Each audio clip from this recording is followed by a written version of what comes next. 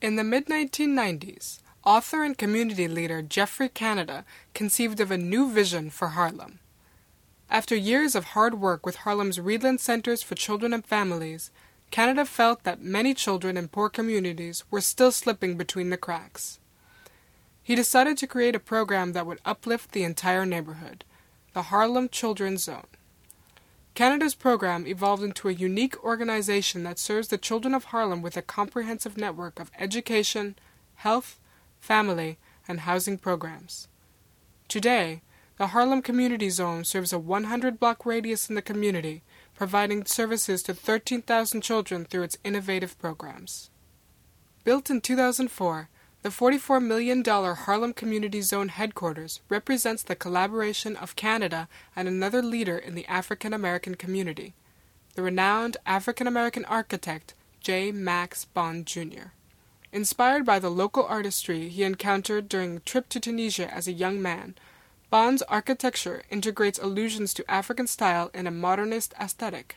He has achieved international acclaim for his work on projects such as the Martin Luther King Jr. Center for Nonviolent Change and the Birmingham Civil Rights Institute.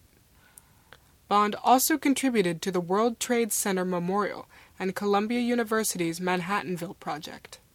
In a time when black architects make up only 1.5% of the American Institute of Architects and black architectural firms receive 85% of their commissions from the state, Bond's architectural achievements are remarkable.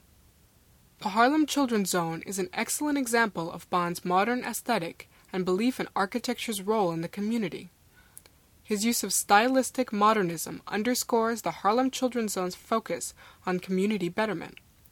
Bold colors, dynamic intersecting lines, and asymmetry offer a visual expression of uplift and change. Yet, Bond's principles of openness and approachability demonstrate that the Harlem Children's Zone is an integral part of the community. The glass windows that predominate the center's facade emphasize that the organization is engaged in a dialogue with its community. Likewise, the brick of the community center echoes the use of brick in the commercial buildings, residences, and churches of 125th Street. This architectural project successfully combines the visions of J. Max Bond Jr. and Geoffrey Canada. The collaboration has produced not only a cultural landmark, but perhaps more significantly, a safe space for Harlem's children in need.